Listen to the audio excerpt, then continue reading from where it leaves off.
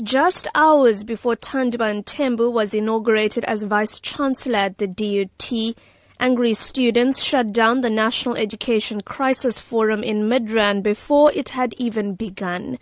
As Higher Education Minister Blade Nzimande tried to address the crowd, members of the EFF, SASCO and other organizations traded blows and threw chairs at each other. The forum has been postponed while conveners attempt to regroup in a more peaceful manner.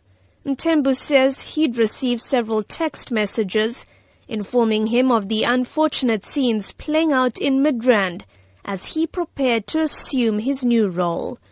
Referring to the Fees Must Fall protest, he says while students may be angry, he wants them to positively engage on ways to take South Africa forward. I think university students, given the concessions that government has already made, need to now begin to move and think broader about the challenges that we all face in this country. The issue in this country is a lackluster economy. That is the biggest problem we have. Mthembu has called on student leaders to proactively work with institutions of higher learning and not to simply rely on government for all the answers.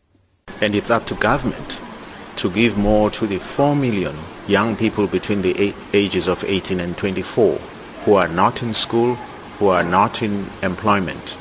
They also need a lot of help from the same government. So I would expect leadership from the university students with the high-level skills and knowledge they have to think broadly about all of these dynamics. In his 5-year strategy for the DUT, Mthembu speaks about a culture of discipline. For the SABC, I'm Minoshni Pillay in Durban.